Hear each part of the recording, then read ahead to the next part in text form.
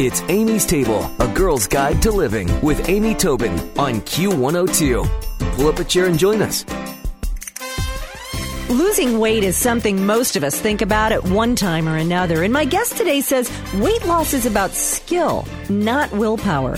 Registered dietitian and certified diabetes educator Jill Weisenberger has written Diabetes Weight Loss Week by Week in an effort to take the anxiety and confusion out of weight loss. Now, Jill stresses that there's no magic wand that makes excess weight disappear overnight, but with mindful eating and expert guidance, a healthy weight is possible. And Jill's joining us today to talk about those strategies. Welcome, Jill.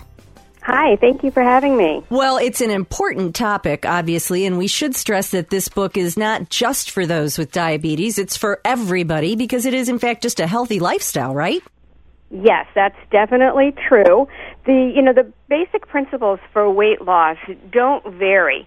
They're really the same whether somebody has diabetes or doesn't have diabetes. So the book covers all of the things that somebody with or without diabetes would need to know. There's about 10% of the book that covers things that are specific to people with diabetes, such as the risk of having a low blood glucose or a need to change medications or some changes in exercise depending on certain health conditions. But somebody with diabetes wants to go through it. It's a week by week, so they can go through it with somebody in their home or a friend who doesn't have diabetes. It's a perfect match. Or even if somebody doesn't have diabetes, they pick the book up. It really covers what they need to know.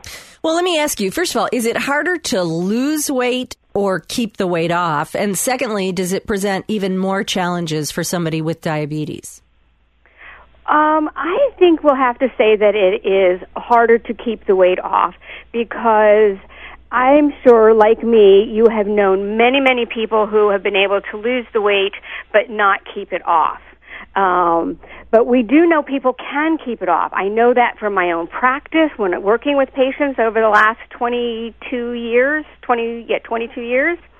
And I also know that from research. We do know it is possible.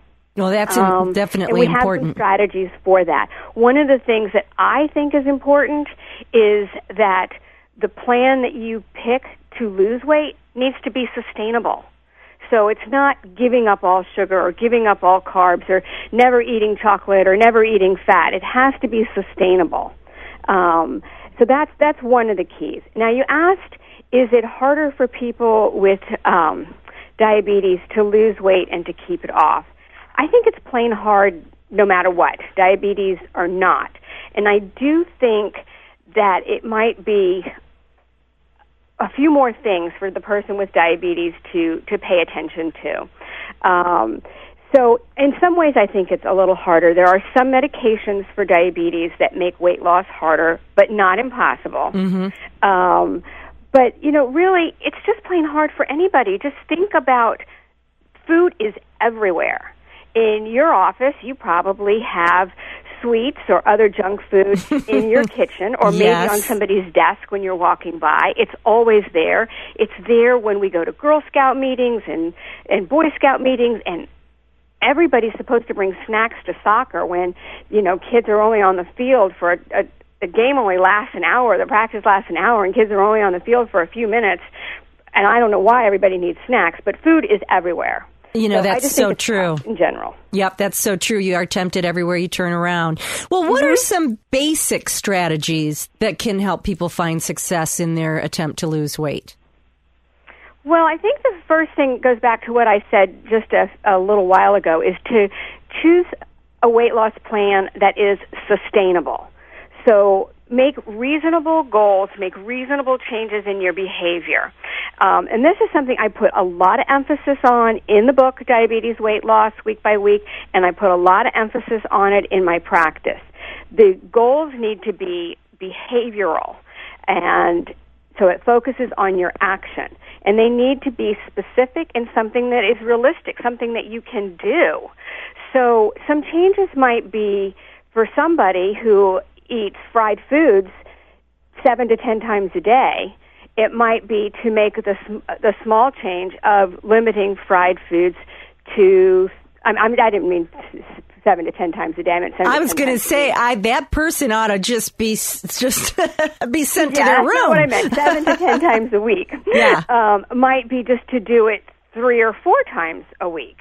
So that's a very specific goal. You know exactly what you're doing.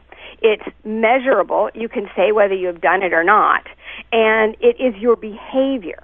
So when somebody says to me, oh, my goal is to eat better, well, that's not very specific, and it's not something that's really measurable. So I want them to be more specific and say exactly how they are going to eat better. And when somebody says, oh, my goal is to lose weight, or oh, my goal is to lower my blood glucose or my blood cholesterol, those aren't behaviors. Those are the result of the behavior. And we can't entirely control the rate at which we lose weight or what our blood glucose does and what our cholesterol does, but we are 100% in control of our behaviors. That is so that's where I want the focus to be. That is and so well put. You know, small things. Swapping out a 4-ounce bagel for a 2-ounce English muffin. Leaving, 10 to 20% of your starch and meat portions on your plate, or reducing your portions by that amount. Right. So they're just small things. At the end of the day, at the end of the week, and the year, they all add up. I think you're saying, though, that it's a behavior that you're after and not the result. Is really key. Follow the behavior. Yes, and we can control the behavior. That's really important. I thought of one thing. So many people will mindlessly eat in front of the TV or whatever. Your behavior change could be, I'll still have a snack, but I'm going to sit at the table every time I eat. I wonder if that would really slow down some of that mindless eating. Because after all, one of the first things you say is mindful eating is what's going to change things. Right. Right. So being deliberate on your food choices, and food choices meaning the amount as well as the actual food and where you're eating. So yes, I agree 100% with what you say. In my house, we have a rule. I call it no eating from the source. So you cannot dig your hand into the chip bag, the cereal box, the cracker box, and eat from that. You cannot eat from the source or no serving dish. You have to put it in a dish.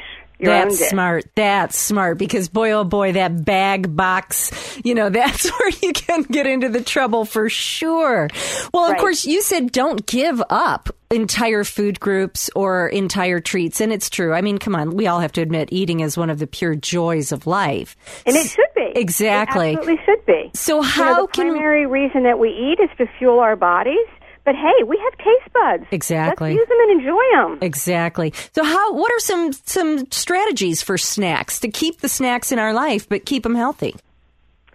Well, I think one thing that I have my patients do who have trouble with snacking is together we write up a list of good, healthy snacks and tack it on the refrigerator or keep it at the office or wherever it is. So when you have that I need a snack, you already have your list of 4 to 10 items to choose from.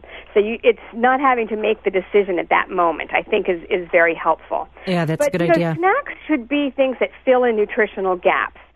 Snacks are not a reason to eat junk food. They really should be filling in nutritional gaps. And for most people, that means fruits and vegetables. And so that's the first thing that I would look at. What are the things that you're not getting enough of in your meal? For me, I like a snack that's more like a mini meal. So I will look at least 2 food groups, sometimes 3. So I might have an apple sliced thinly with a tablespoon of almond butter or peanut butter. And to me, it's balance right there. Mm-hmm. So I've got, some healthy fats in the nut butter and a tiny bit of protein in the nut butter, and I've got the carbohydrates and the fiber in the apple. So there's a lot of balance there. So just a couple of good choices that come to mind might be what I just said, or a half of a sandwich, a peanut butter sandwich or a chicken sandwich, hummus with different vegetables, bell peppers, cauliflower, whole grain pita bread. I love Greek yogurt because it's so thick. Mm-hmm. So I like the plain non-fat Greek yogurt, and I mix my own fruit in it. And if it's not sweet enough, sometimes it's not, I don't have a problem putting a little sprinkling of sugar or a little sprinkling of artificial sweetener on it. reduced fat veggies and some cheese. So those are some things that come to my mind. Now, if I'm thinking specifically people with diabetes, sometimes their blood glucose might already be at the high end of their target range, or it already might be elevated, but they're hungry and they should be able to eat. So they would want to pick things that are not high in carbohydrates. So nuts would be a good choice, reduced fat cheese and vegetables, a hard-boiled egg. One of my favorite things I call a portobello pizza. You just take a large portobello mushroom, clean out the center, and add like a tablespoon of jarred spaghetti sauce and some reduced fat cheese and bake it in the oven. That sounds good. Kind of like having a pizza with no crust. Yeah, that sounds really good. Well, Jill has shared with me a really great series of tips if you are trying to lose weight with diabetes or not. And of course, it includes some tips on exercise as well. And they're from the book Diabetes Weight Loss Week by Week by Jill Weisenberger. And I'm going to put all of Jill's information on amystable.com. But of course, you can always go to diabetes.org for more information as well. Is that the right website, Jill? I think it is. Yes, it is. There you go. And I'll put all of that on amystable.com as well. So, Jill, thank you so much for joining us. Inspirational, lots of great information. Keep us motivated to stay healthy. Thank you. It's my pleasure. Thanks for listening to Amy's Table, a girl's guide to living with Amy Tobin on Q102. For more, visit Amy's blog with Q102 online at WKRQ.com.